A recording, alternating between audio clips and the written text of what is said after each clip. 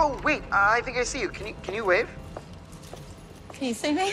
The person I'm looking at isn't waving. They're just staring at me. Are you sure? Okay, this is weird. Now they're moving towards me. Are you okay? Oh, shit. He's following me. I don't see anybody. Oh, shit! He's after me. What? Where are you? He's got a knife. What? He's got a knife. What? And that's not the worst part. The worst part is, you teach a class about slashers, and you still walked into a dark alley. Alone. Okay, that's not funny. No. It's not.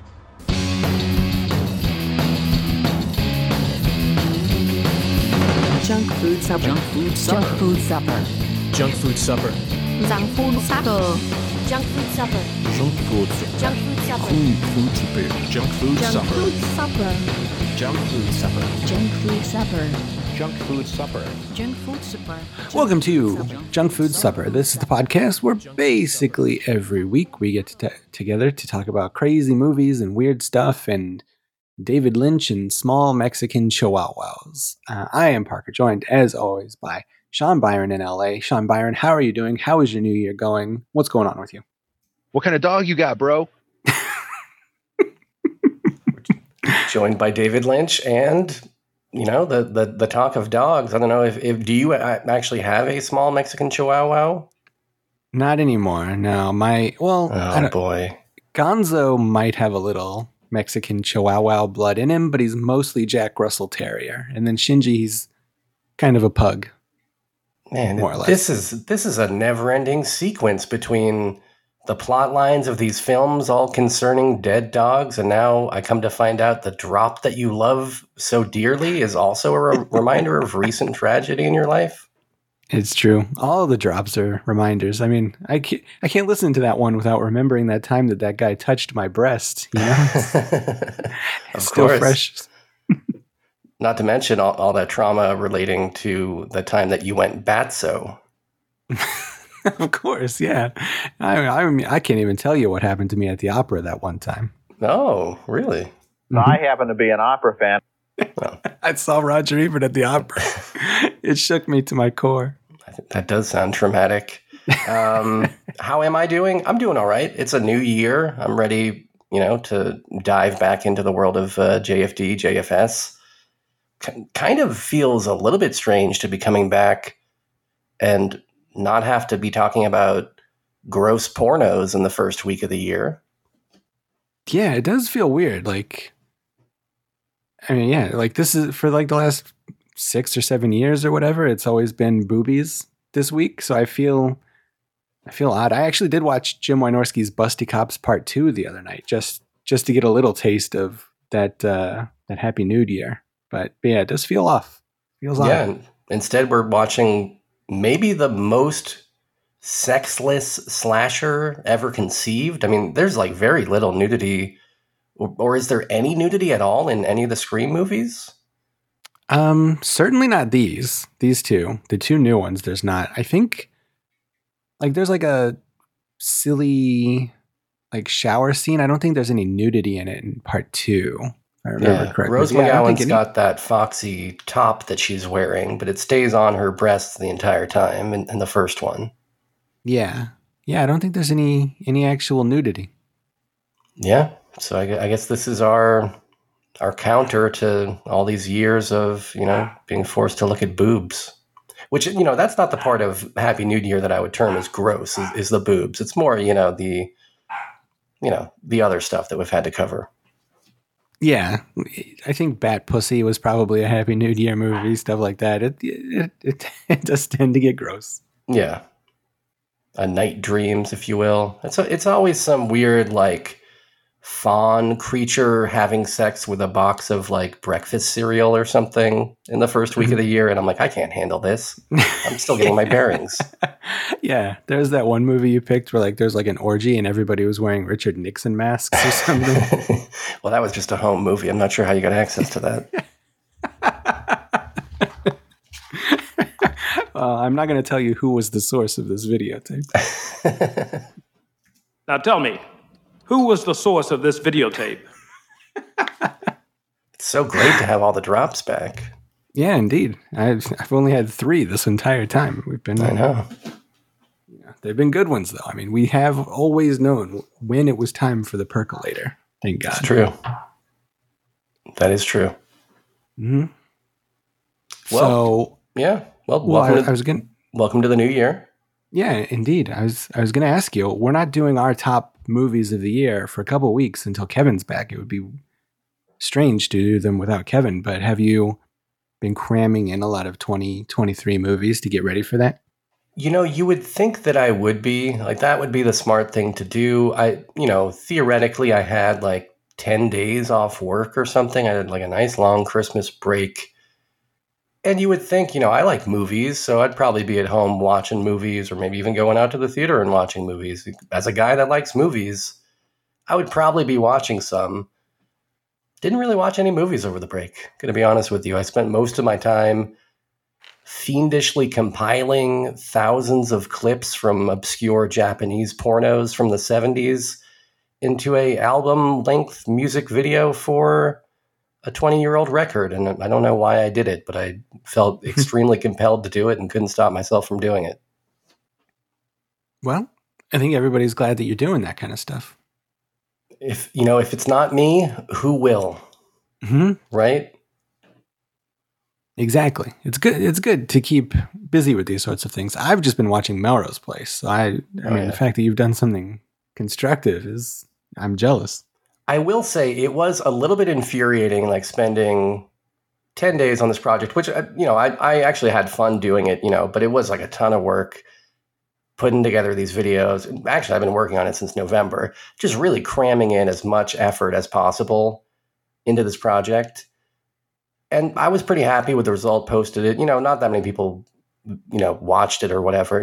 A few people here and there giving a thumbs up, and that's nice. But it's not about that. I'm not trying to get rich off this video or anything.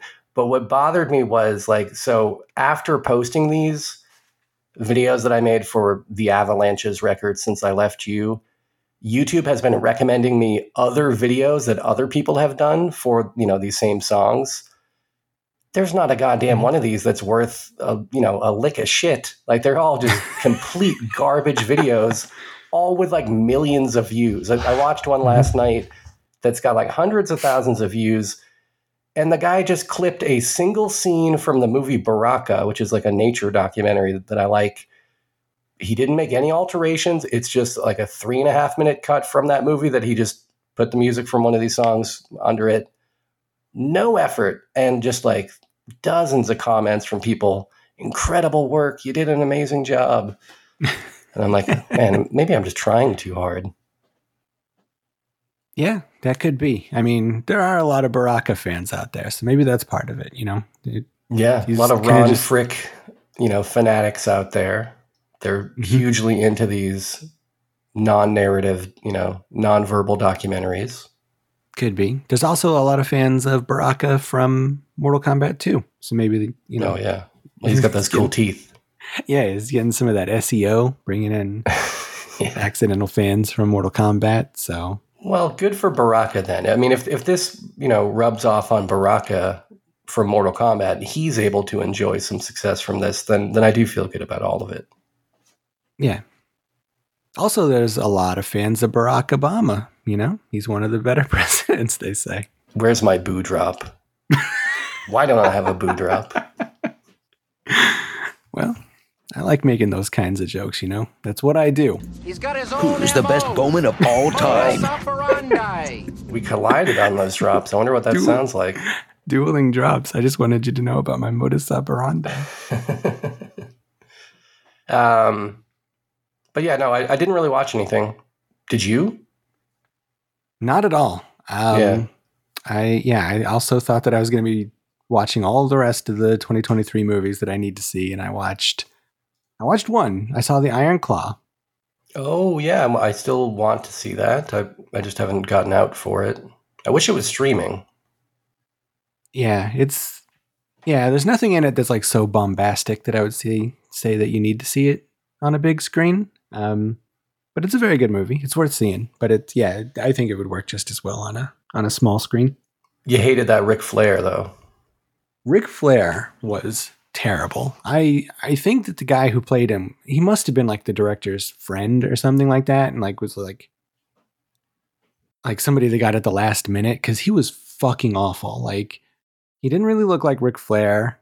His woo was terrible. Like, he did a woo like the way that like the Road Warriors would do a woo, you know, like real angry, like an animal or something, like a primal kind of a scream of a woo, not like the Ric Flair, you know, woo that we all know and love. Yeah, the one thing about Ric Flair that anyone can do, that everyone in an auditorium does multiple times per night, anytime there's wrestling.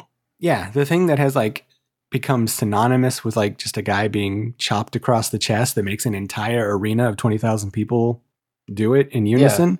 Yeah. Around the world, even in countries, you know, where English is not the primary language, they speak woo. Yeah, it's incredible. He didn't get that part right, and he was awful. Everybody else though was really good. Zac Efron, my dude, was amazing in this movie where all the saddest shit in the world happens to him.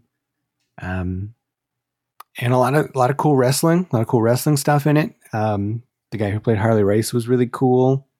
All those Von Erichs were cool.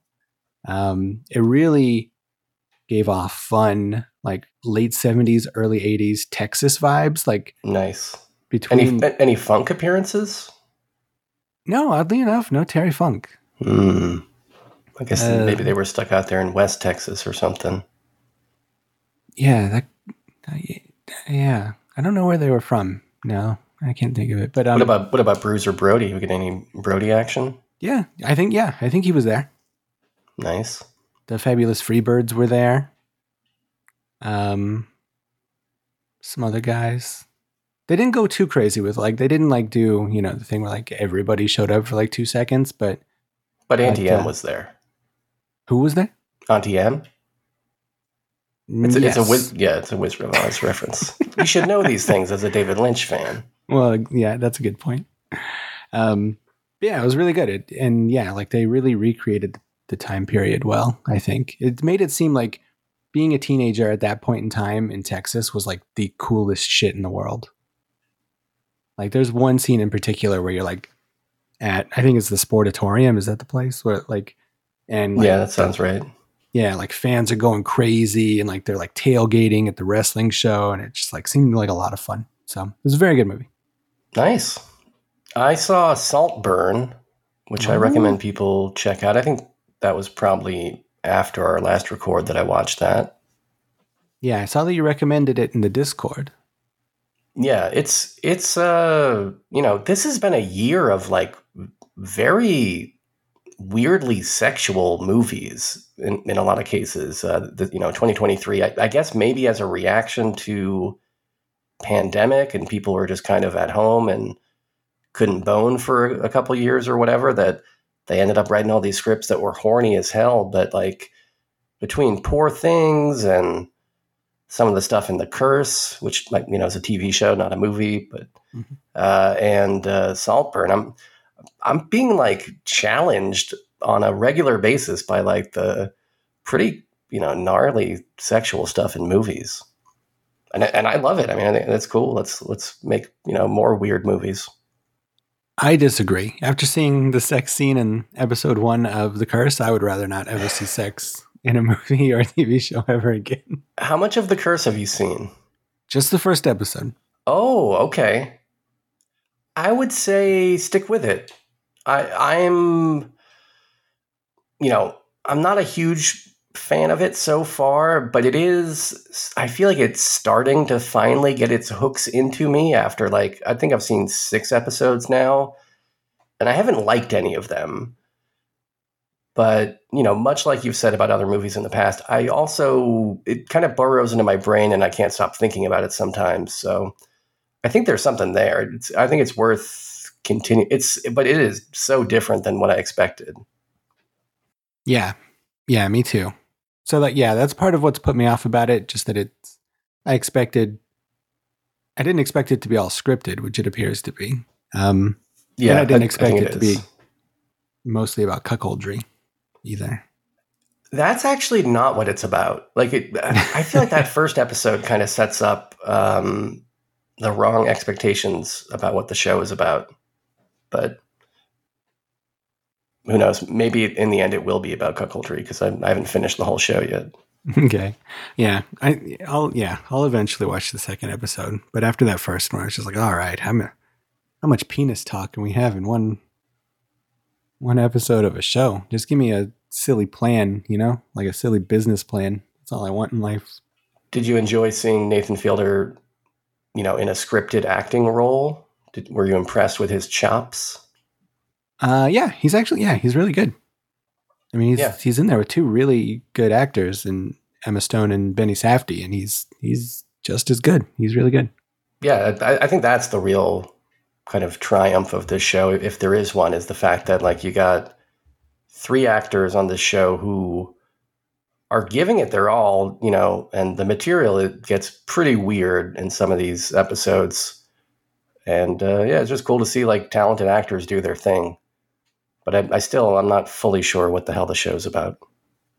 Yeah.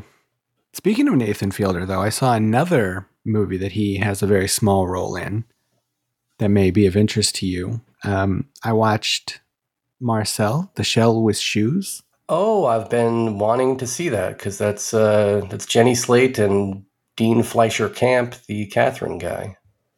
Yeah. And it's very good. It is a very emotional movie. And that shell is very cute. I would say check it out. It's very good. Nice. Yeah, I like googly eyes as much as the next guy. Yeah. And it has a little bit of that same kind of vibe as David and Catherine, where it's like sort of strange. It's like, it's more earnest. Like if you took something like David or Catherine and like injected actual earnest emotion into the weirdness of it, the surreality, then that's kind of what it is. I actually think what you're saying right there describes The Curse pretty well in terms of what I've been feeling in these past few episodes, is that it does feel a lot like Catherine, where there are these like long kind of drawn out scenes where people are just kind of standing around silently, and then something like slightly, I don't know, uncanny valley will happen. Definitely getting Catherine vibes with The Curse. Okay. I'll keep going with that show then. Yeah, I think you should. Yeah. But are there any other goals or resolutions you may have, Sean Byron? Yeah, well, I think that we should probably talk about our view year resolutions, as I'm so hilariously terming it. Not a New Year resolution, a view year resolution. And I'm not talking pixels here. I'm not talking 1080p resolutions. I figured, you and I could list out a few things that we're trying to accomplish this year in our viewing. I feel like every year I usually tend to have some things in mind for like, I want to tackle this filmmaker, or I want to do this or that. Oftentimes I get, 30% of the way into the project and then kind of jump ship before the year is done. But this year could be different. Who knows? So let's dive into some view year resolutions here. You got one? Yeah, I've got one. It's kind of a basic one, a little bit to some degree, but looking at my getting ready to make our 2023 lists and everything. Like I was looking at my list on Letterboxd of all the things I liked, and it's all like kind of basic stuff this year. And I think that it's probably been like that since the pandemic, for multiple reasons. Like in years past, like I would scour the depths of Tubi and find the most obscure stuff to make sure I had anything that I could ever want to be on my list, to make sure I watched everything and found, no stone went unturned in my search for finding my top 10 movies of the year. And then the pandemic happened and everything kind of halted. And then also now, like streamers will just put shit out and like never tell you. So like David Fincher, like the greatest director of all time. Like he just had a movie drop on Netflix and like nobody cared, you know, like, and a couple years ago, Richard Linklater put out a movie that like I didn't even find out about until like 6 months later. Like shit just comes out now. And there's a lot of that going on. And I don't know how you solve that. Like, because I feel like the reason that you know about a lot of theatrical releases is like there's like a lot of money on the line of like we got to get butts and seats or we're like losing money on this. Whereas it feels like the way that they put together these streaming projects is just like kind of in bulk, and it's like, you know, as long as we have enough movies, one of them might do well, but we don't need to necessarily invest like a ton of money like in awareness or advertising because we're not going to make any money directly off this movie. Maybe that's the case. I'm actually not sure. Yeah, I have no idea the thinking that like Netflix and these streamers do. I mean, at least some of the other streamers will like try a little bit, you know, like when something big comes out, like, you know, Amazon puts a lot of promotional stuff out for, I mean, maybe their TV shows more than movies, but yeah, Netflix will just be like, yeah, every Friday a bunch of stuff drops, watch it or don't, and then we'll leave it up to Twitter to make one of them viral, and then that's the marketing, I guess. They don't even do a great job of like telling you what is coming out. Like I have to go to like very bizarre like third-party websites like comicbookresources.com or something to find out like what's coming to Netflix in a given month. And it shouldn't be that way. I mean, like we used to just have like, you know, when we were kids, you had TV Guide would tell you what would be on TV next week. Can I get some kind of streaming guide that is like from these streamers and has like good, accurate info rather than like just a bunch of weird lists from random bloggers? Yeah. And when Netflix does promote stuff, it's like confusing and counterintuitive. Like I've been seeing nothing but commercials for that new oddly named Beverly Hills Cop 4 movie, which is called Beverly Hills Cop Axel F. Oh boy. I guess is a reference to the song. Like I think that maybe they're trying to use the song as like an algorithmic tool for, I don't know, AI named the movie. But yeah, I've been seeing nothing but commercials for that. And then it just says coming soon. It's like, well, what the fuck is the point? Like, tell me when it's coming. I want to watch it when it's out. Like, I don't know. And then they're doing the same thing with that Zack Snyder movie, kind of. Like that new one that was supposed to be his Star Wars movie just dropped on Netflix. And the marketing behind it is like, the movie's out, but in a couple of months, we're going to release the unrated director's cut, and that's better. So watch that. It's like, well, just put that out. Like, what the fuck are we doing? Like, you're wasting my time with this shitty cut. I don't know. Netflix is weird. They baffle me. Yeah, and overall, I'm not a Netflix fan. I've always found their service to be kind of overpriced and has very few movies on offer that are of interest to me. But I do want to watch that killer movie before my current month of subscription lapses, because it'll probably be a while before I get back to Netflix. But yeah, I think I got like a week left, so I should be able to make time for the killer. That's a good one. It is a good one. But yeah, so my resolution is to try to track down more of the hidden gems and the obscure films before the last couple of weeks of the end of the year, before I'm making my list, to try to find those. Because yeah, I think all the movies I liked this year, I think I saw like 95% of them in a movie theater because they were the big things I knew about. So I just want to try to find those hidden gems. For me, like a good way to keep on top of new releases like that is to just follow people with good taste on Letterboxd, and then like, oh yeah, usually my popular with friends feature on Letterboxd will be populated with interesting new movies. It doesn't always work. Certainly things slip through the cracks, but that's been one approach that has worked for me.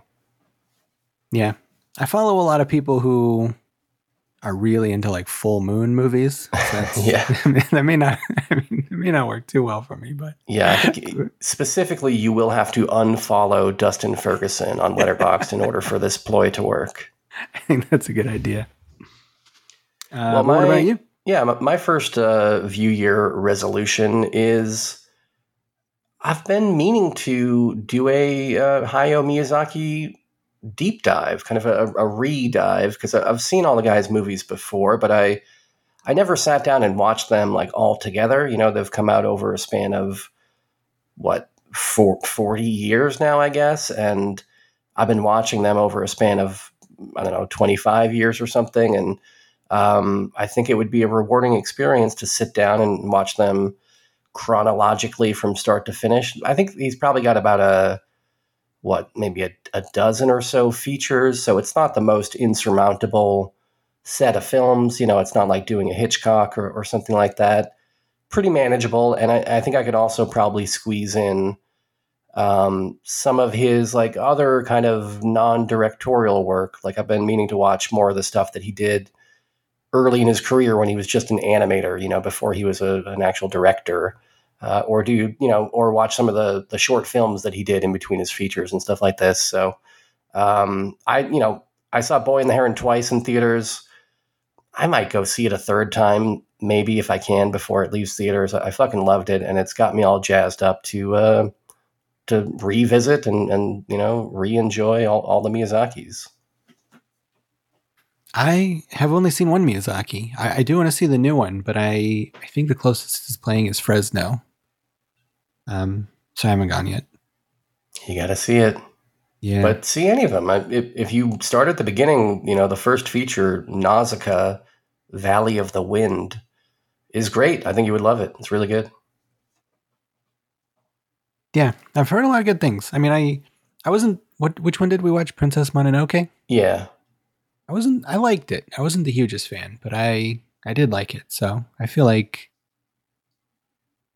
watching more of them is in my best interest. Yeah. Nausicaa's got like cool kind of sandwormy guys in it and all kinds of weird beasts that I think you might enjoy. Okay. I want to see the one about the pig who flies a plane. Oh yeah. I think that one looks good. Porco Rosso.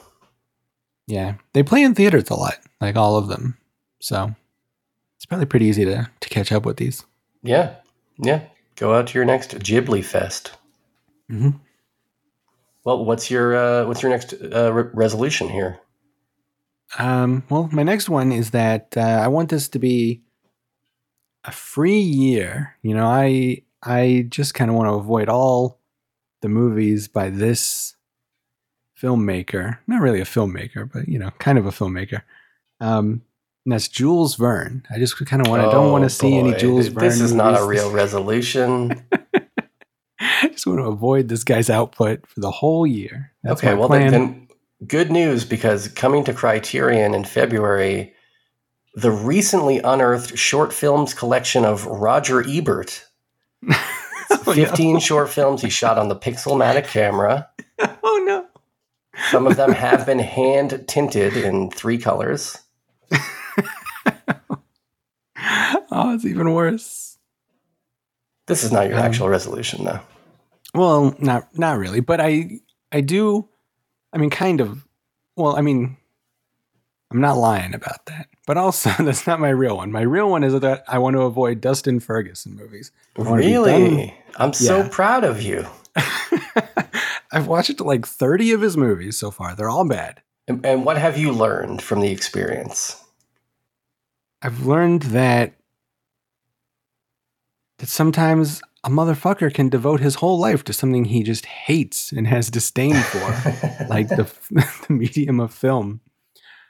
And it all came to a head a couple of weeks ago because Dustin Ferguson came out and he said, all my movies up to this point have all been like shitty cash grabs that I made, like just to put something on a shelf and try to sell it, like the way Asylum does, you know?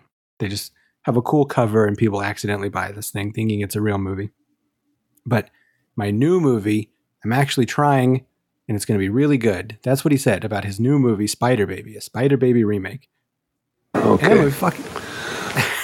And this may be his worst movie, the one he was actually trying. So I got to cut it out. I got to stop watching this guy's movies. I got to cut him loose. I can't keep hate watching these things anymore. Because it's just not real. These aren't real movies at all. I mean, especially when there's so much Melrose Place to be watching. Well, Melrose Place is good. This is a quality show. I mean, it didn't take the That's what I 90s hear. by storm for nothing. Yeah. I heard it's the Peyton Place of the 90s. That is actually true. That is true.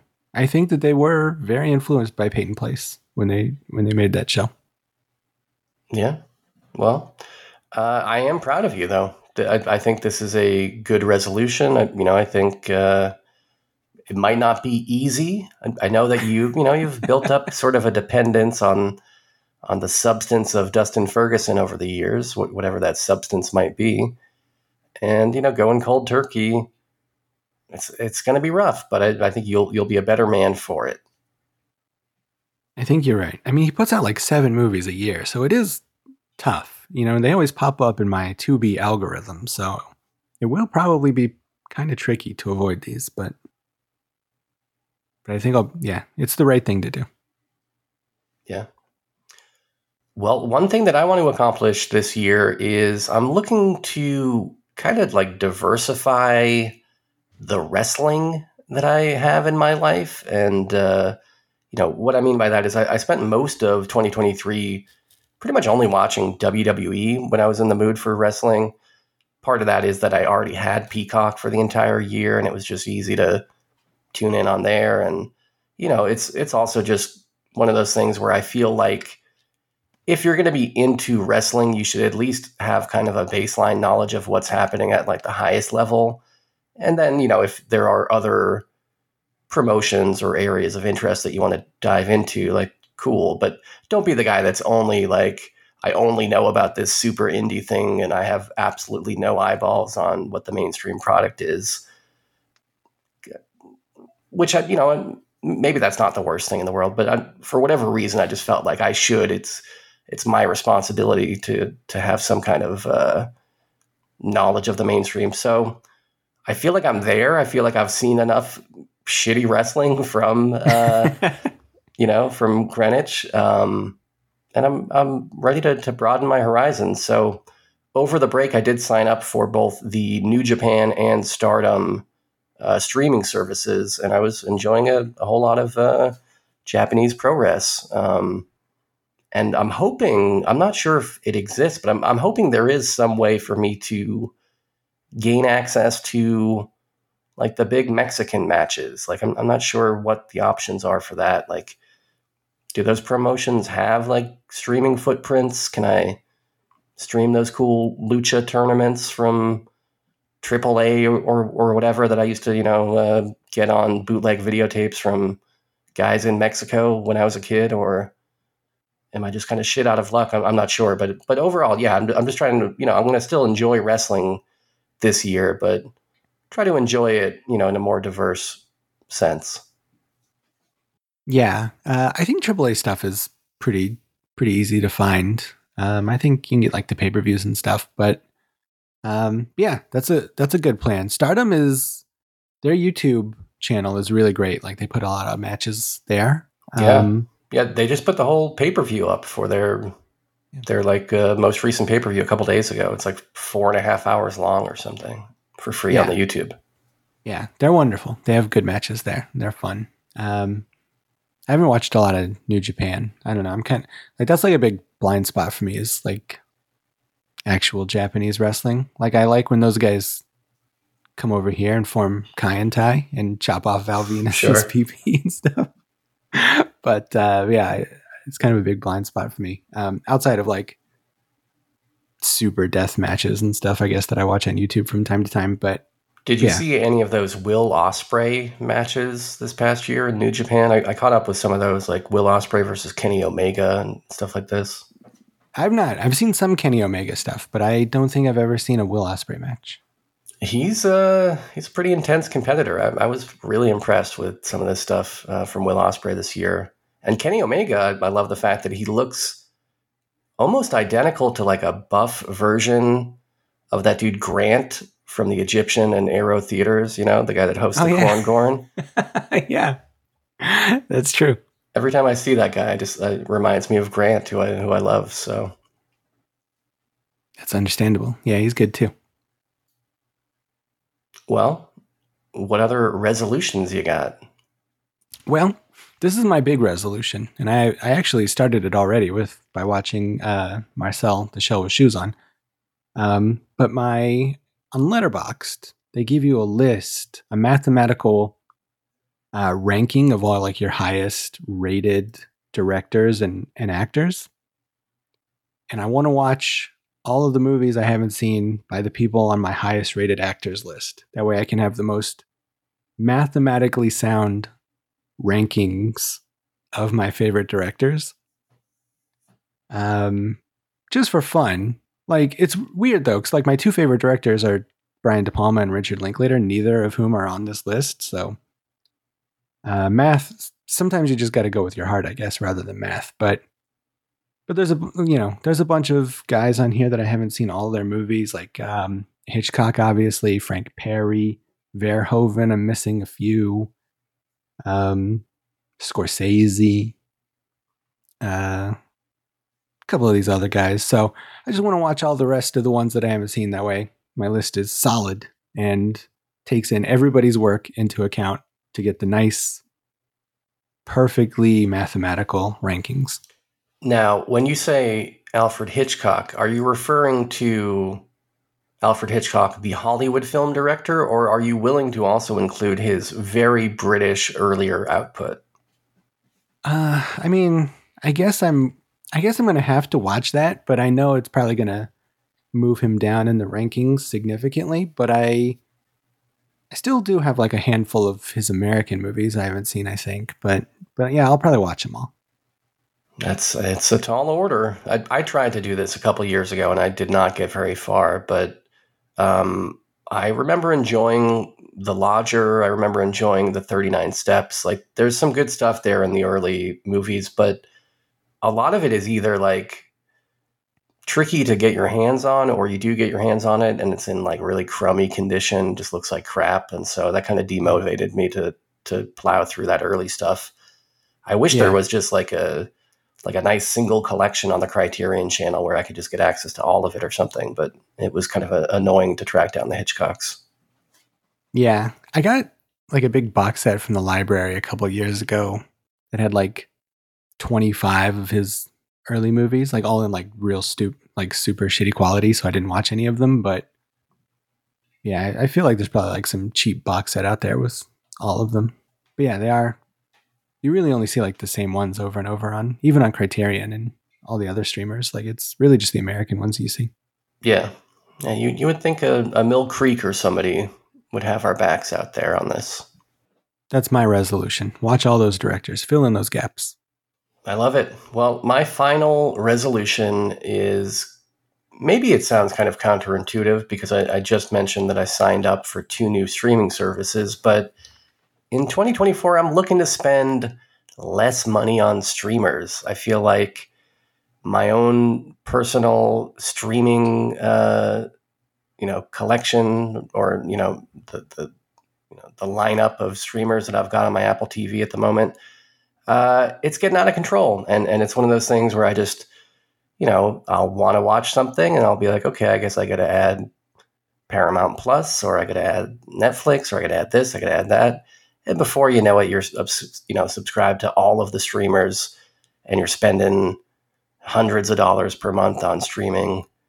And those dollars are going to companies that I don't necessarily feel great about supporting. So it's one thing to send $10 or $15 a month to a fledgling Japanese pro wrestling company, or to send my hard-earned bucks over to Criterion or even Arrow Video. Like, I feel good about those, but every month sending a few bills over to your Universals or your Netflixes, I don't know, man. It bums me out every time I see that I'm doing that. So trying to be more thrifty this year with streamers, trying to mine my own physical media collection, rewatch stuff that haven't seen in a while, or there's plenty of stuff I've got on hand that I have not even cracked the seal on. So I think I got to do a better job at watching the stuff that I already own. Yeah, that is something I need to do as well. We just got rid of like a bunch of the streamers we had, but certainly not all of them. But like I find that like even stuff that I own, like I'll just stream it rather than go through all the trouble of like walking over to the bookcase and finding the DVD and putting it in, Yeah. which is not a good way to spend $15 a month. Like not a good reason to spend that money. So I'm with you. This sounds like a good plan.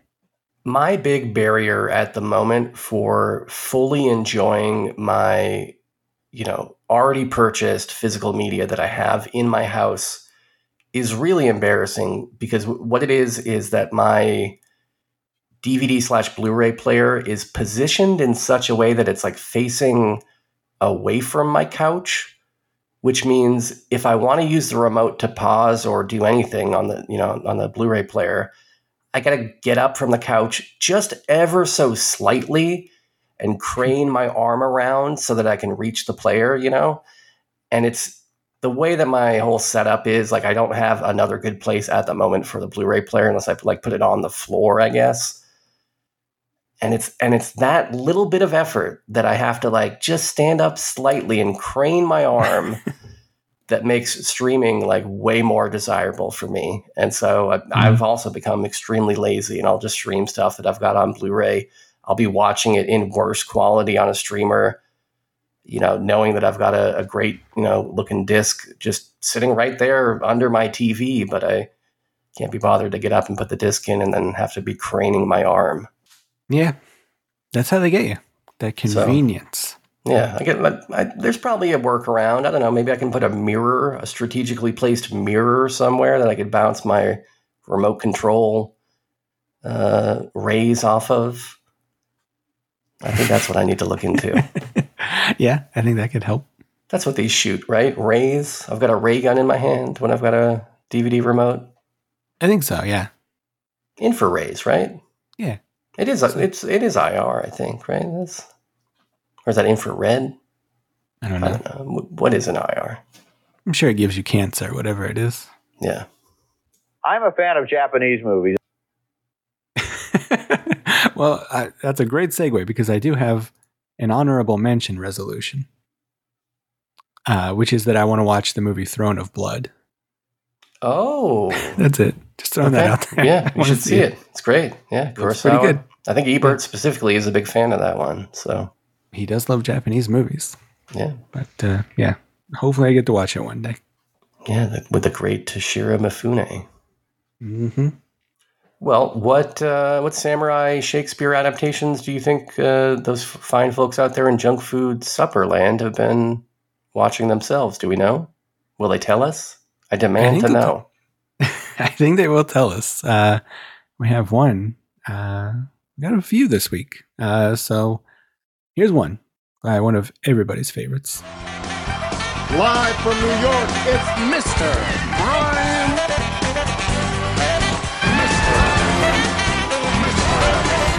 Ladies and gentlemen, Brian.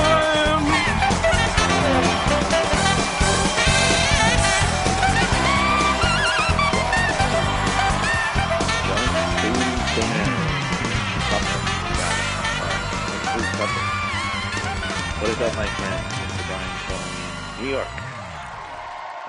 Just wanted to call in and say hello. Wish you a belated Merry Christmas. I forgot to call in last week. My apologies for that. I want to wish you guys a Happy New Year. Happy New Year to everybody in Junk Food Dinner and Junk Food Supperland. And I have a recommendation for Sci-Fi February. And no, it is not Star Trek. So relax, Sean Byron. I would hope you guys would strongly consider, if not do, Flash Gordon from 1980. I know I've said that a bunch on the Discord, but I think that'd be really cool if you guys did Flash Gordon for Sci-Fi February. That's up and coming. Not sure if you have that picked already or if you have the movies picked out yet, but that's my 2 cents. So Happy New Year, everyone. Love the show as always. Thanks for taking my call, and peace. Thank you, Mr. Brian. That's a fine idea. I know that's one of the ones that we've been talking about doing for 17 years now. So it very well could be. We have not picked the movies yet for Sci-Fi February. But that very well could be the answer. That's another movie I want to see, even though Shakespeare was not involved, nor was Akira Kurosawa. Yeah. Do we know, are we doing a Sci-Fi February theme on Supper as well? Like, do we want to, because I know this great series of science fiction movies, kind of seminal, honestly, in the foundation of science fiction as a genre, from this guy Jules Verne, about journeying to the center of the earth. I think those might be a perfect fit for our supper weeks that month. Hey, pal, you got a small wiener. I disagree. We've already done all the Jules Verne movies, so I don't think that would be good. H.G. Wells, though, now that is a Victorian era sci-fi writer you can really hang your hat on. Don't worry, we'll get to Wells and Burroughs once we're done with these Vernes. Oh, no, once we're done burrowing to the center of the earth. Well, I've never seen that Flash Gordon, though, I don't think. Yeah, I've not. I've seen Ted, the movie about the talking teddy bear, and that movie actually has a lot to do with Flash Gordon. It makes me hyped to see it. Like, that teddy bear is obsessed with Flash Gordon, so it's always made me intrigued by that movie. Plus, you love Flash Gordon Cole. That's also true, yeah. From Twin Peaks. Yeah, I think Junk Food Supper should be fully sci-fi'd up in February. It's tradition. Okay, all right. I'll call up all my Morlock friends. Okay. Oh, you're going to be in Japan for a bit of that month. If memory that is serves, true, so. Yeah. So maybe there will be some Star Trek covered on the podcast. I think that's a good idea. Yeah, if you're not going to be here, then I'll probably do First Contact. I'll rope somebody in to talk about the Borg with me. I love it. Love everything about it. Well, we've got another voicemail from somebody much angrier than Mr. Brian. Oh, damn. So fucking annoyed right now. I want to throw my podcast device out the window. Okay. What? Sean stated that the Bouvier sisters in Grey Gardens, Big Edie and Little Edie, or what inspired Marge Simpson. Tom from Adelaide said, no, it was Jackie Onassis Bouvier. You guys, fucking Big Edie and Little Edie Bouvier are Jackie Onassis' first cousin. Big Edie's sister is Jackie O's mom. That's the whole thing of the movie. The whole part of the movie is they come from the Bouvier family. Fuck. Oh. God damn it. Everyone was right. Stupid idiot. Thanks, Kevin. All right. Well, that's our friend Chalky. He actually called back to say some more, so we got to listen to that too. Oops, sorry about the two thing in a row, but oops, sorry. Kevin just said what I just said. So disregard the last message. And thanks, Kevin. Thanks, Kevin. Yeah. Kevin set us straight. He did. I would feel bad about not knowing this, but like my entire life, my eyes have always just glossed over. My ears have too. Whenever anybody mentioned anything related to JFK, like I think he's like, I don't know what it is. Like maybe it's like that Kevin Costner movie or something, but it's like anything relating to JFK, I just think is boring. So I don't know. So I knew nothing about any of this stuff, is what I'm trying to say, except for the Marge Simpson connection. So I do have to admit, though, that Bouvier is a fun name. You know, it makes you think of kind of a bulbous bouffant, something like that. Just that the sound of it is nice. Bouvier. It is a very good name, but yeah, it's true. We're lost without Kevin. We are. I don't even know why you would listen to the show without Kevin, to be honest. He's got all the information you need. We need to get Kevin to do audio commentaries for this show, where like he just like he says like corrects us after everything we say that is incorrect and stupid. And like adds in. Yeah, I like that. Yeah. Adds like an editorial layer to the show. Yeah, he becomes like an ombudsman and just like fact checks us and copy edits us in real time. Yeah. That's when we're done with Twin Peaks. That's what the Patreon will be. Bonus episodes of Kevin doing audio commentaries of us. Yeah, doing a one-man Statler and Waldorf over us. But all right, we got. Thank you, Shockey, for setting the record straight. And we got another voicemail here. This is from our friend Randy. Hey, boys. This is Randy from Maryland. Just calling to wish you guys a Merry Christmas, Happy Holidays. Wishing you, your loved ones, all the best. It's been an awesome year of podcasting. Also, I've been catching up on a couple episodes, some of the past episodes recently, and Parker and Sean, I forget what episode, but you guys were talking about accents, and you mentioned French accents, and specifically if the French in France kind of made fun of the French in Quebec and Canada, the French-Canadian accents. I'm originally from Montreal, not French-Canadian, but I'm from Montreal. I can confirm, yes, there is a lot of teasing that goes back and forth, but my wife is from France. She says the teasing is actually harsher from France to Belgium.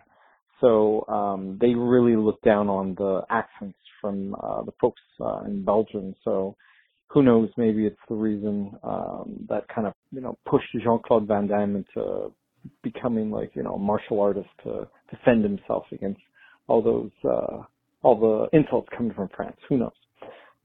Okay, I'm rambling. Merry Christmas, all the best. Keep it up, and can't wait to hear the recent podcast. Take care, guys. Thank you, Randy, for also setting the record straight. Yeah. I was curious to know. And this is info that even Kevin Moss doesn't hold. As far as we know.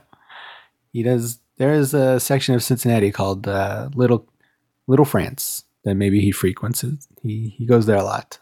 So maybe he knows this stuff already. But that is interesting. I bet the French and the Belgians are constantly goofing on each other. It makes sense because, in all of my years outside of, the waffles, the only Belgian I ever met was this kid when I was in, I think it was like freshman year of high school. In my French class, we had like this exchange student kid who was from Belgium and spoke French as a result. And so, I don't know, he was there kind of helping the teacher out or whatever. And everybody just assumed he was from France. And so people would ask him all the time, like, oh, what's it like in France? Oh, tell me about France or this. And he fucking hated it so much. He would yell at people in the class, I'm not from France. I'm from Belgium. In that classic Belgian way that we all know.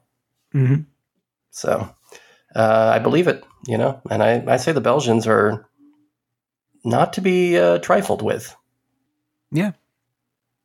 Except during all the world wars where they got trifled with. Yeah. Well, have they even fought a war?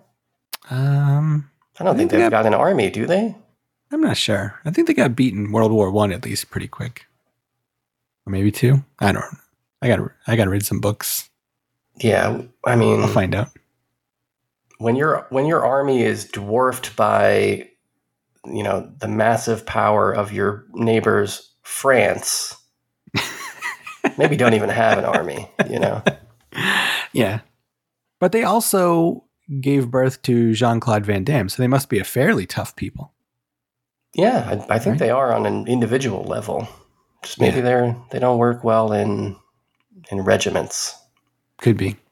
Well, all of these voicemailers, they work well in regiments. I loved it. Yeah, it was a wonderful regiment of callers.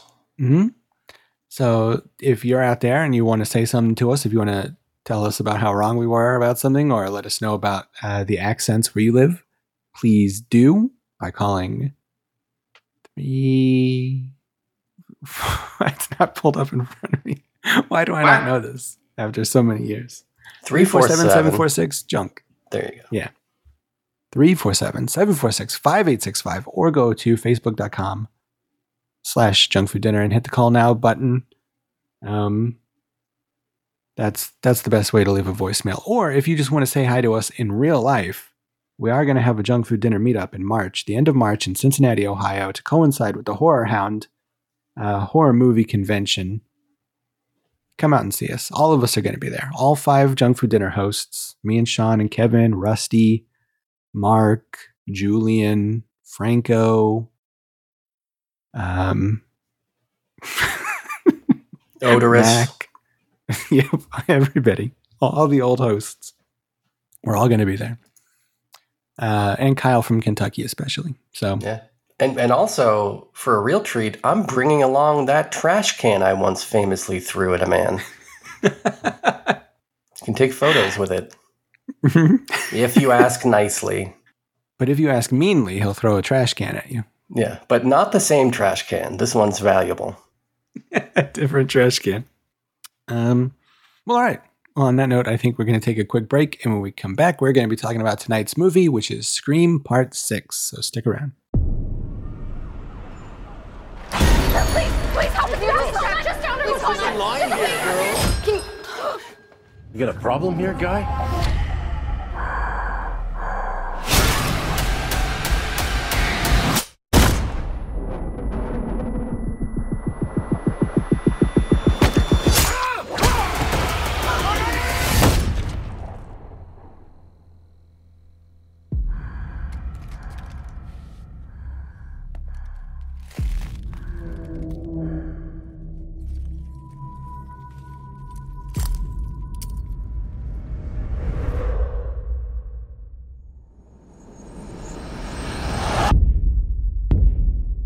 I had this secret.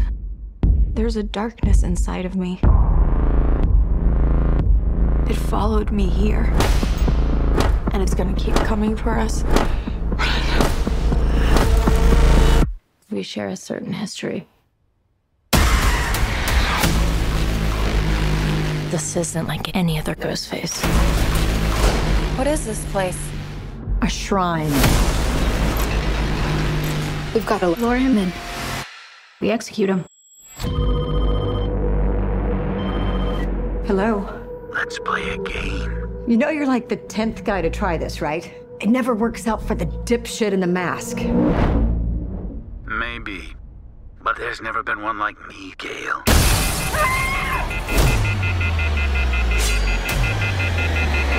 I'm something different. That's why I'm gonna shoot you in the head.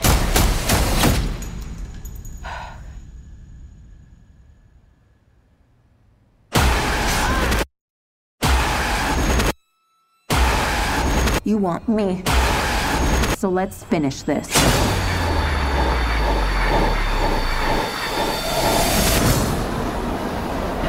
Guys?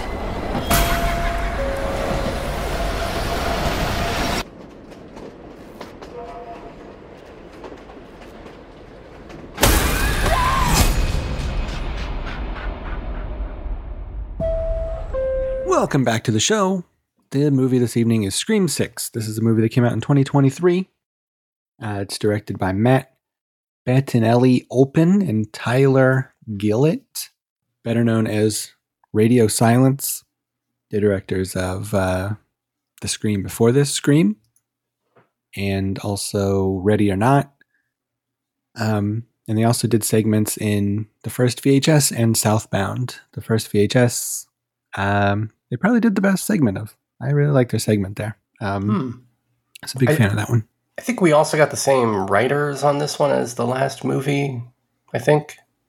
I think so. Is it? I think it's them. Yeah, it's... oh, no, it's not. I thought that they wrote and directed. No, it's James Vanderbilt and Guy Busick, who wrote... Oh, wow. These are very strange movies. Guy Busick wrote with Radio Silence. So I think he's a Radio Silence guy. He wrote the previous Scream and Ready or Not. And then the other guy, James Vanderbilt did ID4, right? Yeah, he did Independence Day, The Amazing Spider-Man 2, The Amazing Spider-Man, and Zodiac, a David Fincher masterpiece.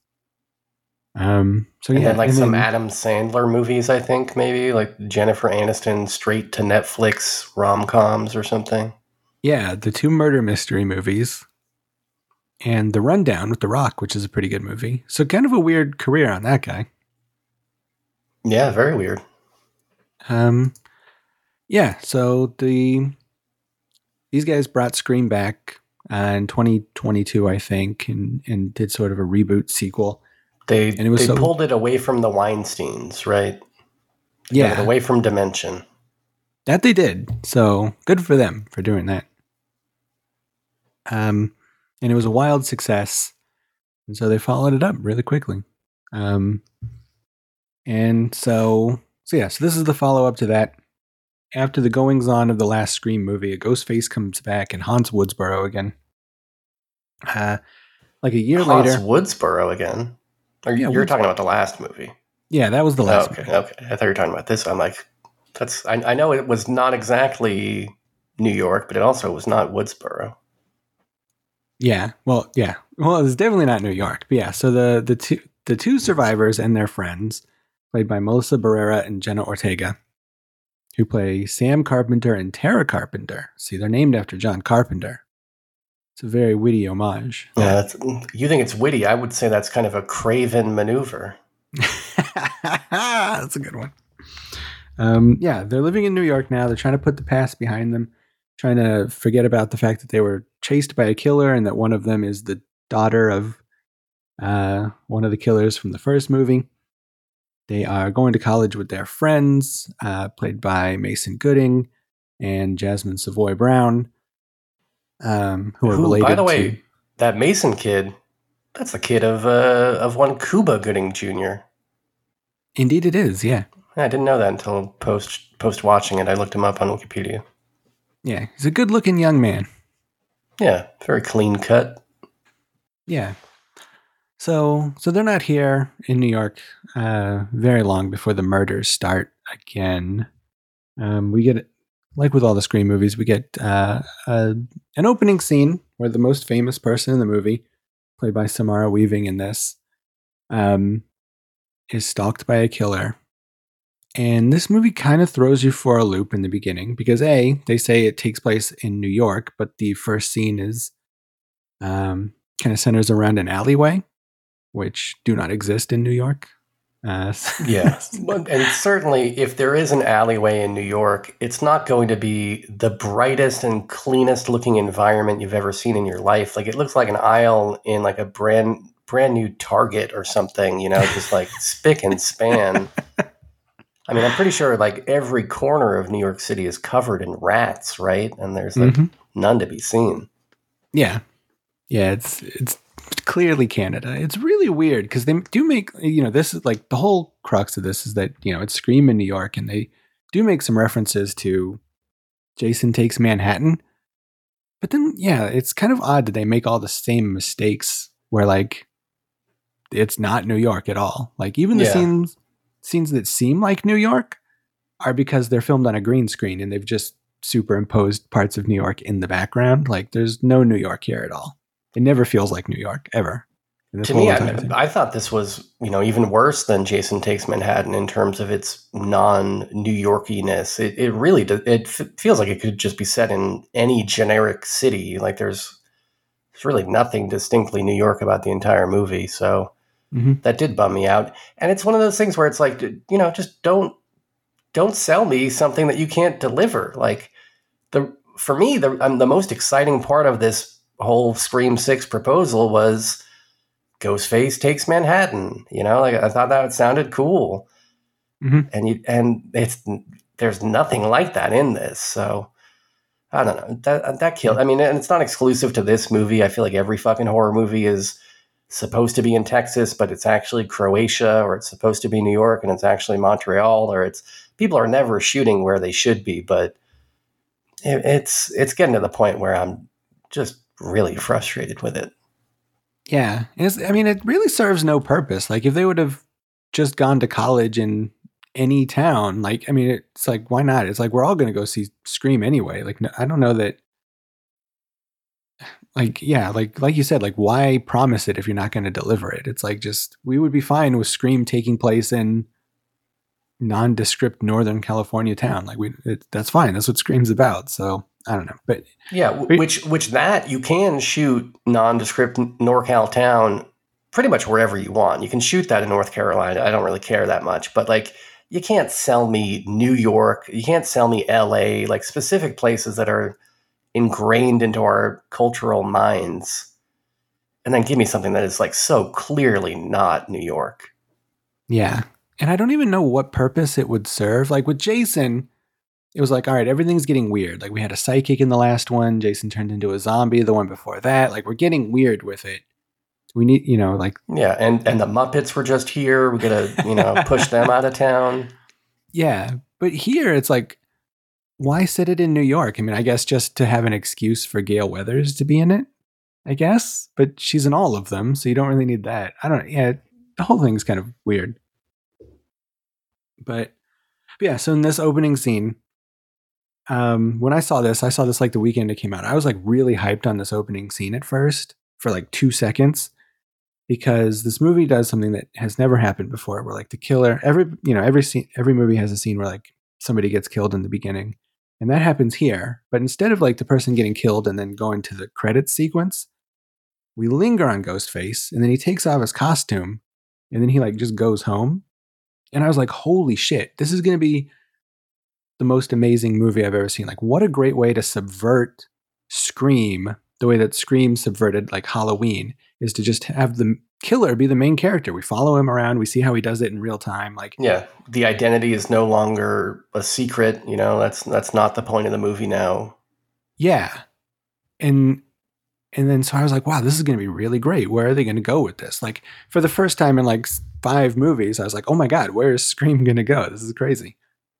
But it's like all just a gag. And then a different Scream killer shows up to kill this Scream killer. And then it's just kind of the status quo from there. And it's really disappointing. Like this movie has a lot of cool ideas that they do nothing with. It's kind of sad.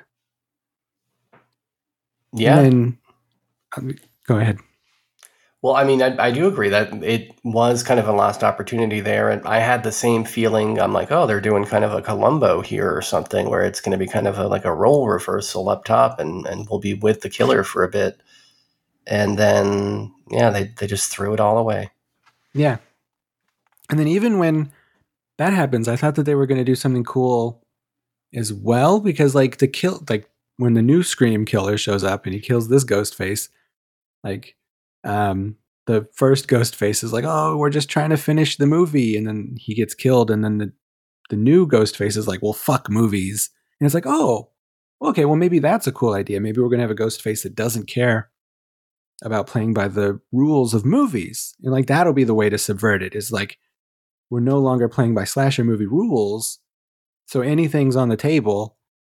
But then this movie has more to do with the previous movies and with slashers than any of the other ones. Like the whole thing is about like previous Scream movies and like much more than other ones. So they don't even do that. So, well, even though at the same time they are trying to make the claim that it's not. Like there are characters in this giving, the classic long Scream speech about the rules of horror movies, and the driving point this time seems to be like, well, this is do they say it's a requel or it's a sequel to a requel? And because it's a sequel to a requel, that means all of the rules are off and nothing that applied before should be considered.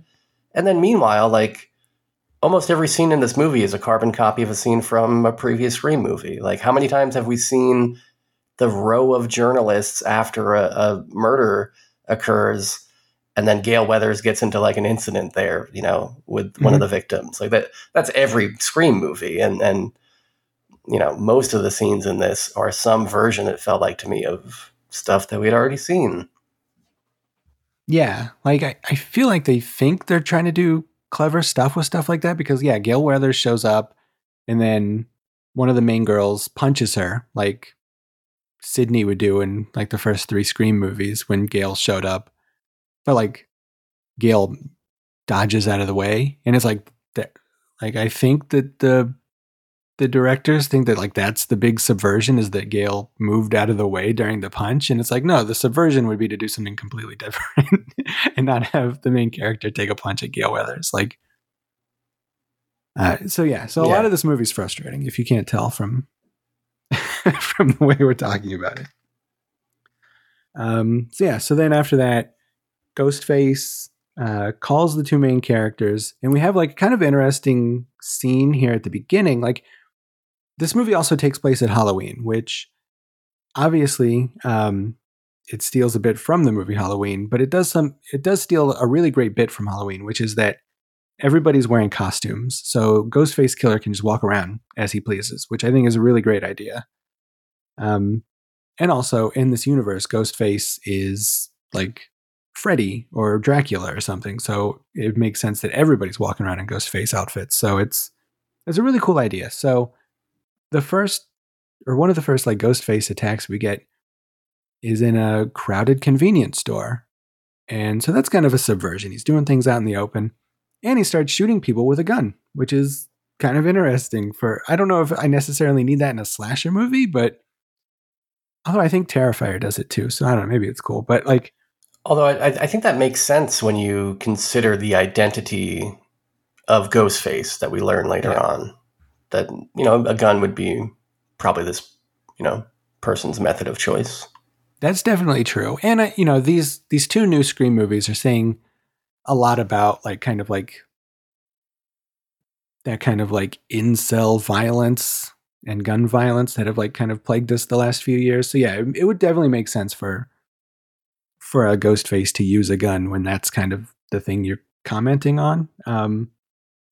So I don't know. I'm kind of cool with it.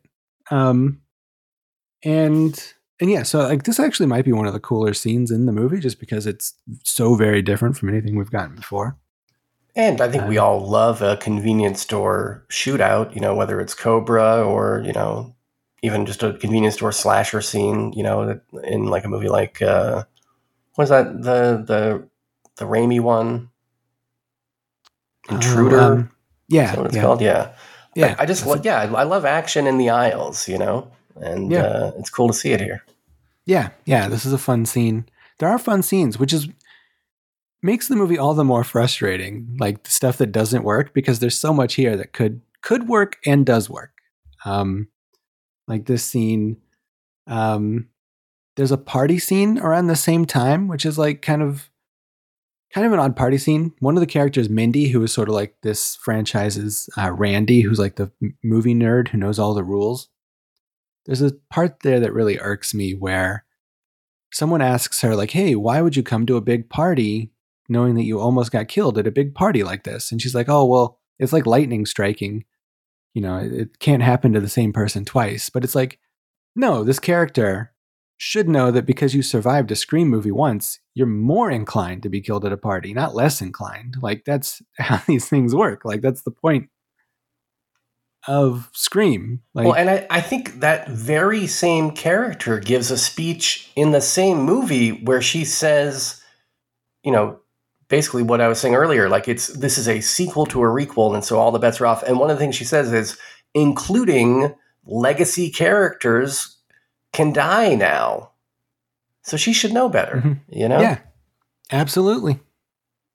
Yeah, that's the character. Like, it would make more sense if the person who said that was like her brother or Jenna Ortega, but not this character. This character should be the Randy. They should know all the rules. So that irks me. It's a very nerdy thing to get irked by, but it does irk me. So yeah, then there's some, I don't know, a lot of other crazy scenes and stuff like this. There's a cool ladder scene that kind of feels like the ladder scene from Judgment Night, which is very tense. No, you like that ladder scene. I like that ladder scene. You didn't at all question why somebody in a, I don't know, like 10th floor New York City apartment would just have on hand right by their window like a 20-foot ladder at the very precise moment that they needed it desperately. Well, I guess because they had seen Judgment Night and they knew it would be a good way to add tension to the movie. I mean, yeah, it makes no sense, but I mean, it's pretty tense and it ends with a cool gore scene. This movie is full of those kinds of situations, though, where like there is no consideration given to like, is this plausible? Like, does this make any sense? It really does feel like the script was like written out of order or something, where they're like, oh, well, we need to get to this part of the story, so I guess we have to just have a convenient ladder here at the window, or I guess we just have to let the killer go away scot-free, even though we had him cornered and, we had the upper hand and we very easily could have killed him or pushed him out a window or something. Like, there's so many, like, that just infuriating moments in this, to be honest, where you're just like, do the smart thing. Like, and I know that horror movies are like full of that. It's always like, don't go in the house or don't, look behind you or all this stuff, But in this movie especially, it is just endless amounts of people doing things that make no sense just to move the story forward. Yeah, that happens a lot. It happens with Dewey in the last movie, where like Dewey is safe and then he goes, oh no, I have to take myself out of safety for no reason. Just to, spoiler alert, get murdered. And the same thing happens here with Gail, where like... Yeah, absolutely. Yeah, Gail locks herself in her room while she's being hunted by Ghostface with a gun. All she has to do is sit there and wait it out.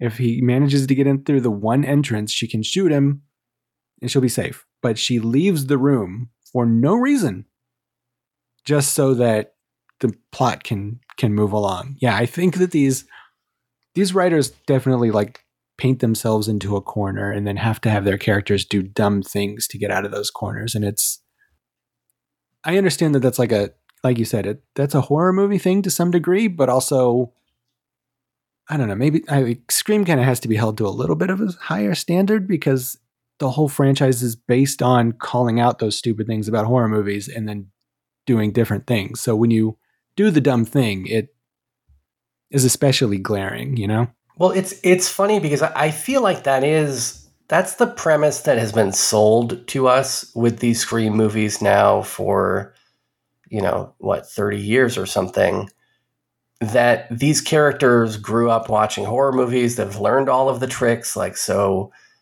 it should be that much more interesting that, the slasher killer in these movies would have to be all the more crafty to outsmart these wizened kids. But I don't think that ever fucking happened. I mean, debatably, maybe Jamie Kennedy a little bit in the first movie seems to have, like, once in a while the right idea. But he also just gets killed pretty quickly for being, alone on a sofa or whatever, But it would be interesting. Like, I would like to, I guess that's tough to write a movie where people are smart. You yourself have to be smart in order to write that movie. But maybe we can get a smart writer to write one of these, and actually have characters that did things that were,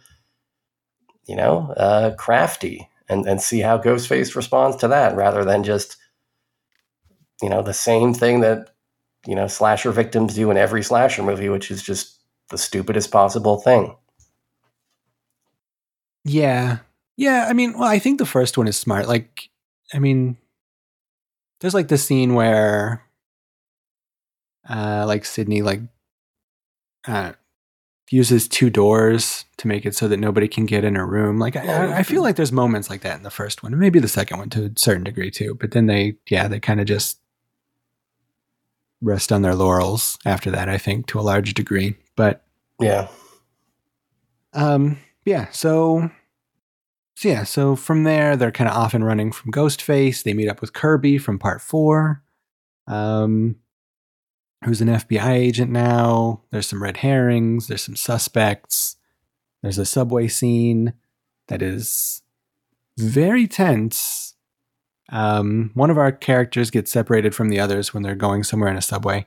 And it's like this very tense scene, and it's like very cool because like it's Halloween night, so everybody's dressed up like Freddy and It and Jason and Leatherface in the subway. It's like kind of a fun little horror movie scene. And this person clearly gets got. Like 100% gets straight up murdered in this scene. But they're okay. And I think that's something that happens a lot. Oh, man. It happens endlessly in this movie. There's another moment where, like, the other girl gets stabbed in the stomach in, like, a kitchen or something at one point. And Ghostface, like, brings the knife up from, like, belly button to sternum, and he's, like, twisting it the whole time. And then she's just fine. She's like, all right, yeah, I'm cool. Don't worry about it. Yeah, she's fine enough to be the person, climbing across on that ladder. And then the same girl who gets got in the subway scene, she gets like slashed on her arm in that apartment scene, and then she's fine. She just keeps on keeping on. But this scene especially, like she gets straight up murdered in the subway, and then later on she comes literally running up to to the characters at the end to tell them like, oh, I figured out who the killer is. And it's like, bro, you got stabbed like so many times. And then her brother, he gets stabbed by 2 ghost faces like 17 times. I think I counted. I think it was like 17 times. And he's fine at the end. And it's like, I get that that's kind of a Scream thing to a certain degree, but usually when that happens, it's Dewey. And it's like... And we all want that. We all want Dewey to survive. Yeah. Well, yeah. A, we want Dewey to survive. B, like he had a limp in the second movie. So like there are some sort of consequences to this. Yeah, and also, I mean, David Arquette's a pro wrestler, so you expect him to be tough as nails. Yeah. Yeah, so it's like the amount of stuff that these people survive is like pretty crazy, even by horror movie standards, by Scream standards. That subway stabbing also has the thing where nobody on the train reacts to this poor girl being murdered right in front of them. Like, I know it's Halloween night. You guys are maybe... at least a couple sheets to the wind. And I know it's New York where, you know, nobody cares about human life or what, but at least one person would like look in that direction, maybe like step back, you know, try and protect themselves even. But there's none of that. It's like she's completely invisible as she's being horrifically stabbed to death. Yeah, it seems like you could do something funny there where like, yeah, people notice it and then just move to the other side of the subway, or like people notice it and go, oh, cool fake blood, bro. It's Halloween. But not, nobody does anything. Yeah. Yeah.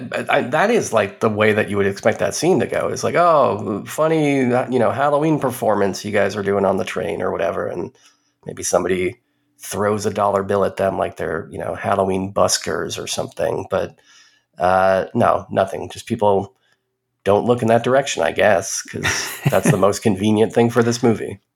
Yeah. Yeah. There's a lot of stuff like this where it's, whatever the most convenient thing is, that's what happens. And then, so we get to the end and it's discovered who the killers are. There's 3 in this movie, which usually there's 2. So I guess that's the interesting subversion, I guess. But who they are is wholly unsatisfying and very stupid, I felt. And one thing I think maybe the most emblematic, like weird thing about these 2 new Scream movies and this one specifically is, okay, so we have 3 killers, and then there's also the 2 Ghostface killers from the opening scene that get murdered. So there's 5 Ghostface killers in total here. There's, I don't have my all my math in front of me, but there's like 3 or 4 deaths that happen in this movie that aren't the killers, that are off screen. So I think that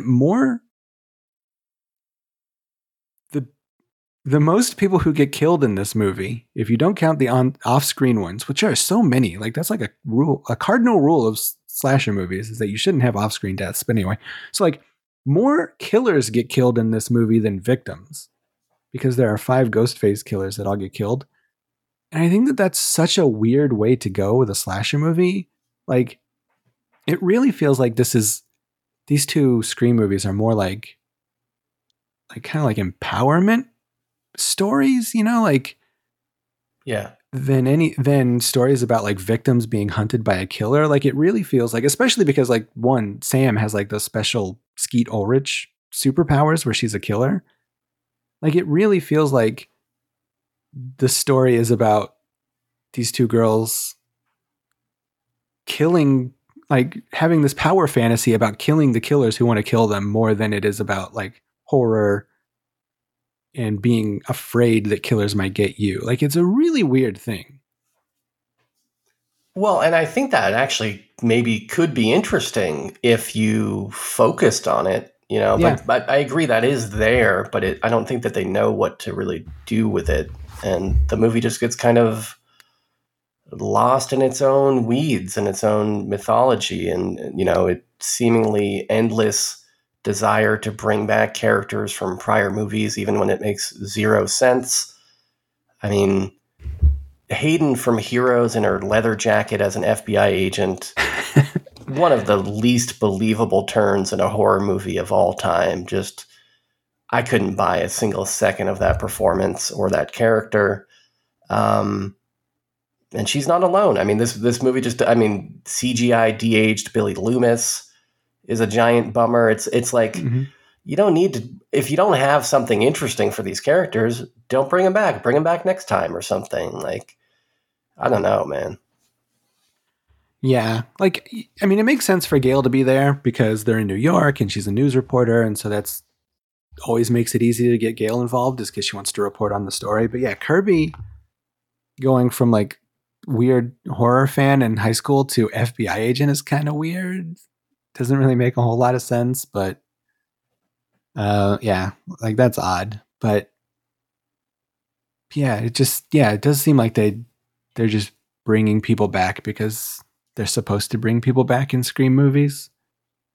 And it also feels very cowardly that none of the core four, as they call them, get killed in this. Like, that's the whole fun of Scream, is that your favorite characters get sliced up and murdered. Like, Randy dying in part 2 is like one of the high points of the franchise because we love Randy so much, and because Randy, being a horror nerd, he's like the stand-in for all of us horror nerds. Like, so for him to die is like crazy.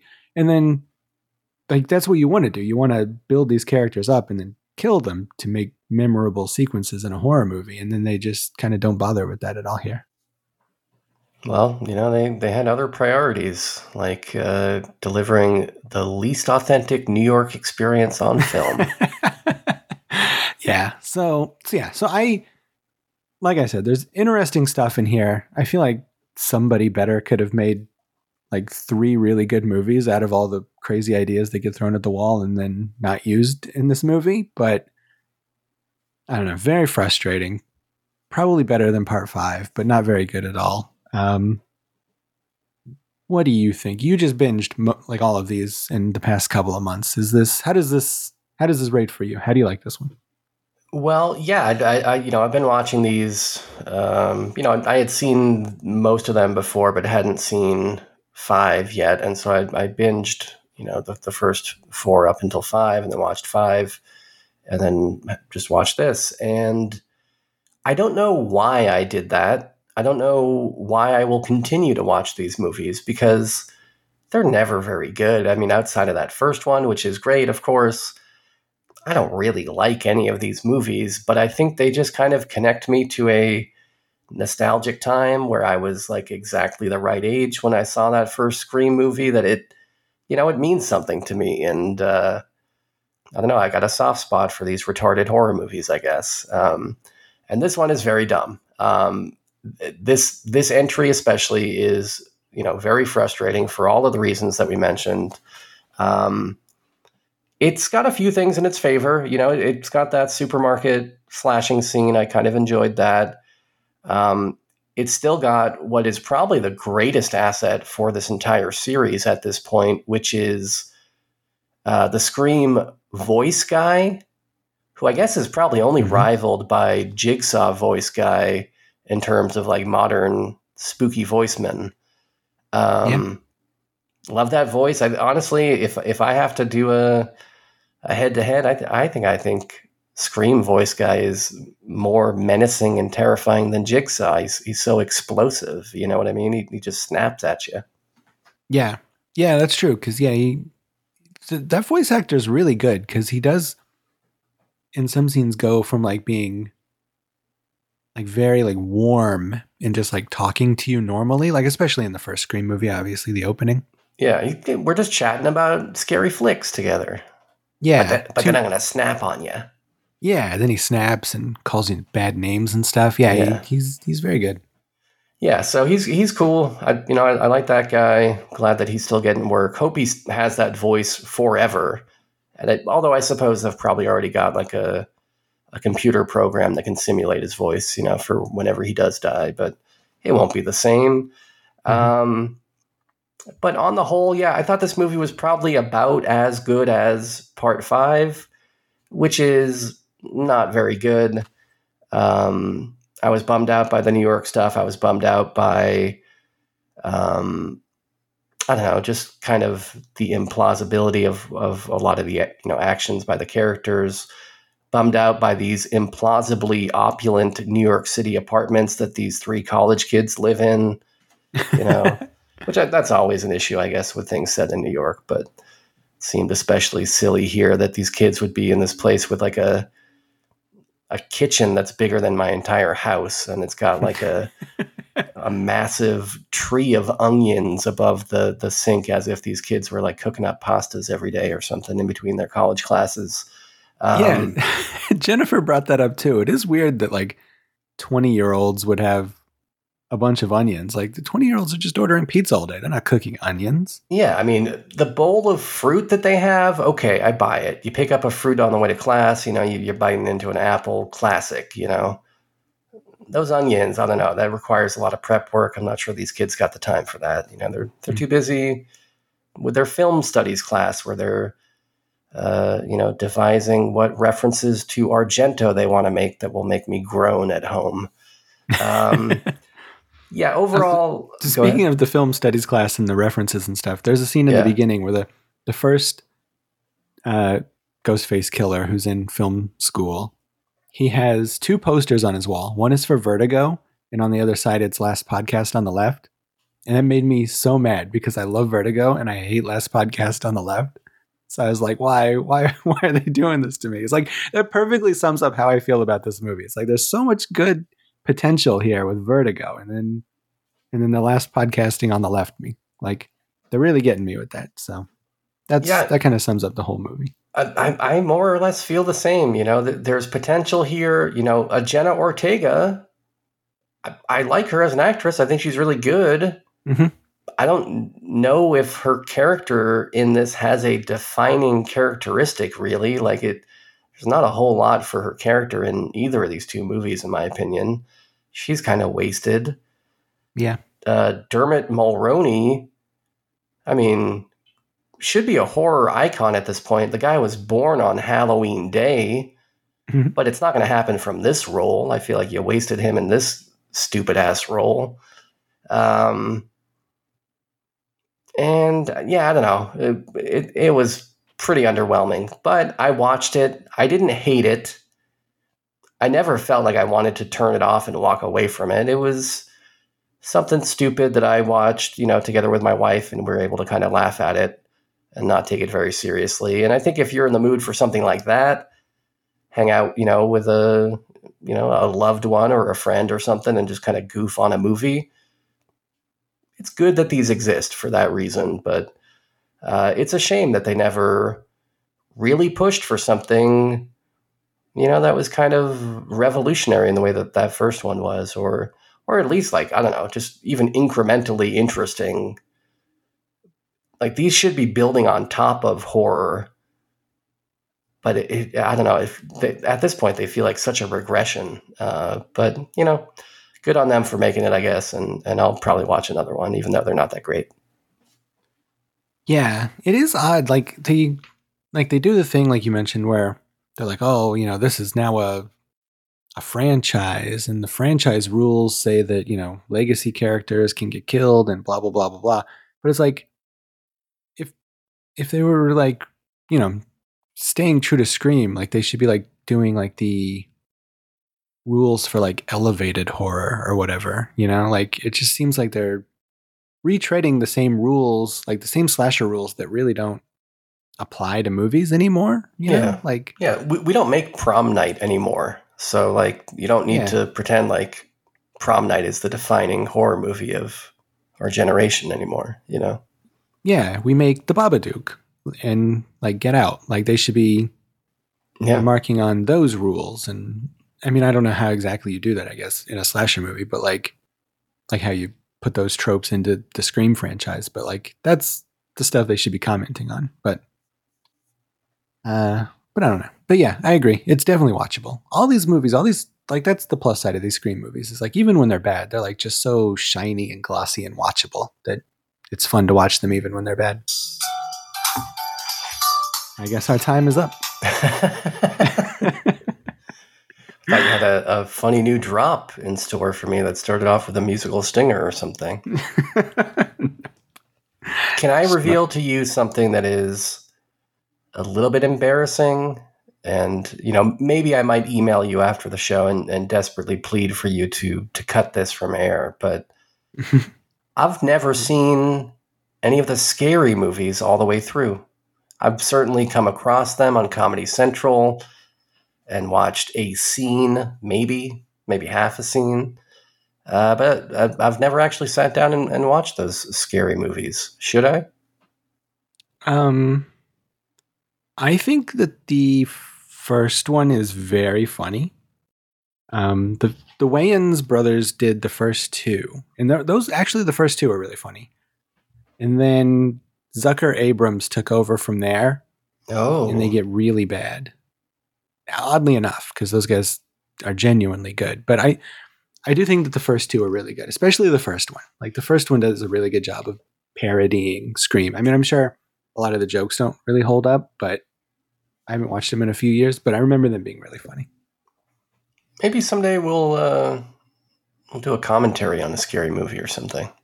Maybe that's the ideal way to watch it, is you and I talking over it or something. Yeah, that's a good plan. I mean, yeah, a lot of the jokes are like big and broad, and it's like Ghostface smoking weed, that you just half watch and still think is funny. So that's a good plan. I like those drugs. But what about next week? What will we watch next week? Well, Bowman, I think it comes down to the question of what are you in the mood to celebrate? And in my mind, I'm looking at the calendar in front of me says January.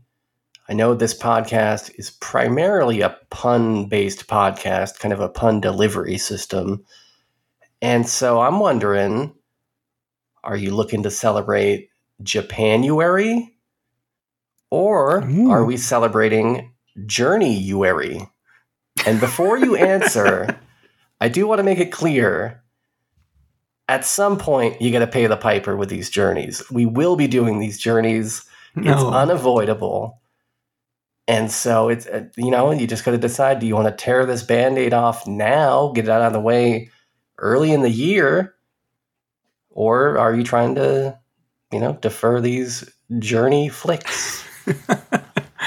Well, that's interesting that you still want to do this journey to the center of the earth with Journuary. I mean, Dustin Ferguary is only 1 month away. Boy. We can watch all of those. Oh, well, conveniently, I'll be out of the country for some of it. You're right.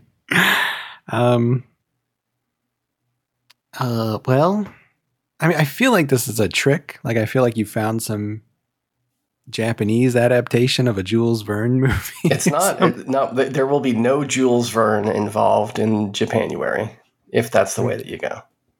If you go with Journey-uary, it's going to be the 1993 made-for-TV NBC Movie of the Week version. Oh, my God. Which looks better than it sounds. I watched the first 5 minutes. F. Murray Abraham was in it. He's cool. You like him. I do like F. Murray Abraham. Probably your favorite F. Out of all the men named F, I can't think of a better one. I guess F. Scott Fitzgerald, right? Fuck. Oh, yeah. He's good. He's really good. Man, that's 2 good Fs right off the bat. Yeah. Would you say that the Japanese movie is of equal or lesser value? If you go with Japanuary, I'm going to give you 2 titles and you're going to pick one of them.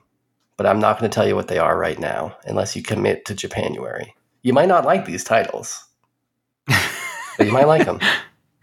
But if I pick Japanuary and then I don't like those titles, I can't. No, I can't backtrack. Yeah, you'll be committed at that point. Mm. Are either of them Throne of Blood? No. All right. Well, I feel like we just gotta journey to the center of the earth. Then. Wow. We got to get through it, right? So excited for the 1993 made-for-TV NBC Movie of the Week journey. to the center of the earth. If we got to do it, we got to do it. Might as well just get right in there. Well, you blew it. You blew it. I had the most incredible Japanese films of all time picked out. What? That you would have loved. It was not a prank. But you'll never know now. Is that right? I mean, I thought it was going to be a prank. I liked them. I think you would have liked them, actually. What? Did I blow it? You might have blown it. Oh, that's my MO. I always blow it. He's got his own MO. Modus operandi. But I know that you picked Journey 1993 because, you've got a fondness for this story. You're hoping you're going to see Gertrude the Goose. Well, I mean, if it's inevitable that you're going to pick it, we might as well watch it now. All right, yeah, it is. I mean, I'm committed. I'm getting through this journey. That's my 4th view year resolution. Is I'm going to journey all the way to the center of the earth. Oh my God! At the end, we get to party with The Rock. That's true. I mean, I guess that is like a good way to celebrate the end. So we get to watch a $200 million blockbuster with The Rock. And then after that, we get to watch 2 direct-to-video Asylum knockoff versions. No. That don't feature The Rock. They might have Dermot Mulroney, though. Yeah, that sounds like what he would be up to. All right, well, yeah, Journey. Journey, you marry. Well, sounds good. I look forward to hating it, I guess. We might be moving towards the ones that you might enjoy more. You know, you like the 90s. You're a kid of the 90s. You're always hanging out with Paul F. Tompkins, talking about how you love the 90s. I do like the 90s. And I do like TV movies can be oddly good from time to time. So, I'm in. Sounds good to me. All right. So it's official. It is official. All right. Well, I guess that wraps it up for this one. Thank you, everybody, for listening. Oh, by the way, the Japanese movies were Throne of Blood and Throne of Blood 2. Ah, I blew it. I really blew it. That's exactly what I wanted to see this year. Well, send us some voicemails. Let me know if I blew it. Call in at 347-746-JUNK. That's 347-746-5865. You don't even like Pokemans? Let me know if we should do Star Trek First Contact that week that Sean's out. The answer is yes, of course. Let us know if you're going to be coming to the Junk Food Dinner Meetup in beautiful Cincinnati, Ohio. The San Diego of the East is what they call it, I think.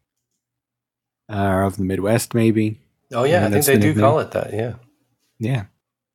We're all going to get together. We're all going to get our picture taken with the lady from Species and then go to Skyline Chili. So it's going to be really fun. So come out to that, everybody. And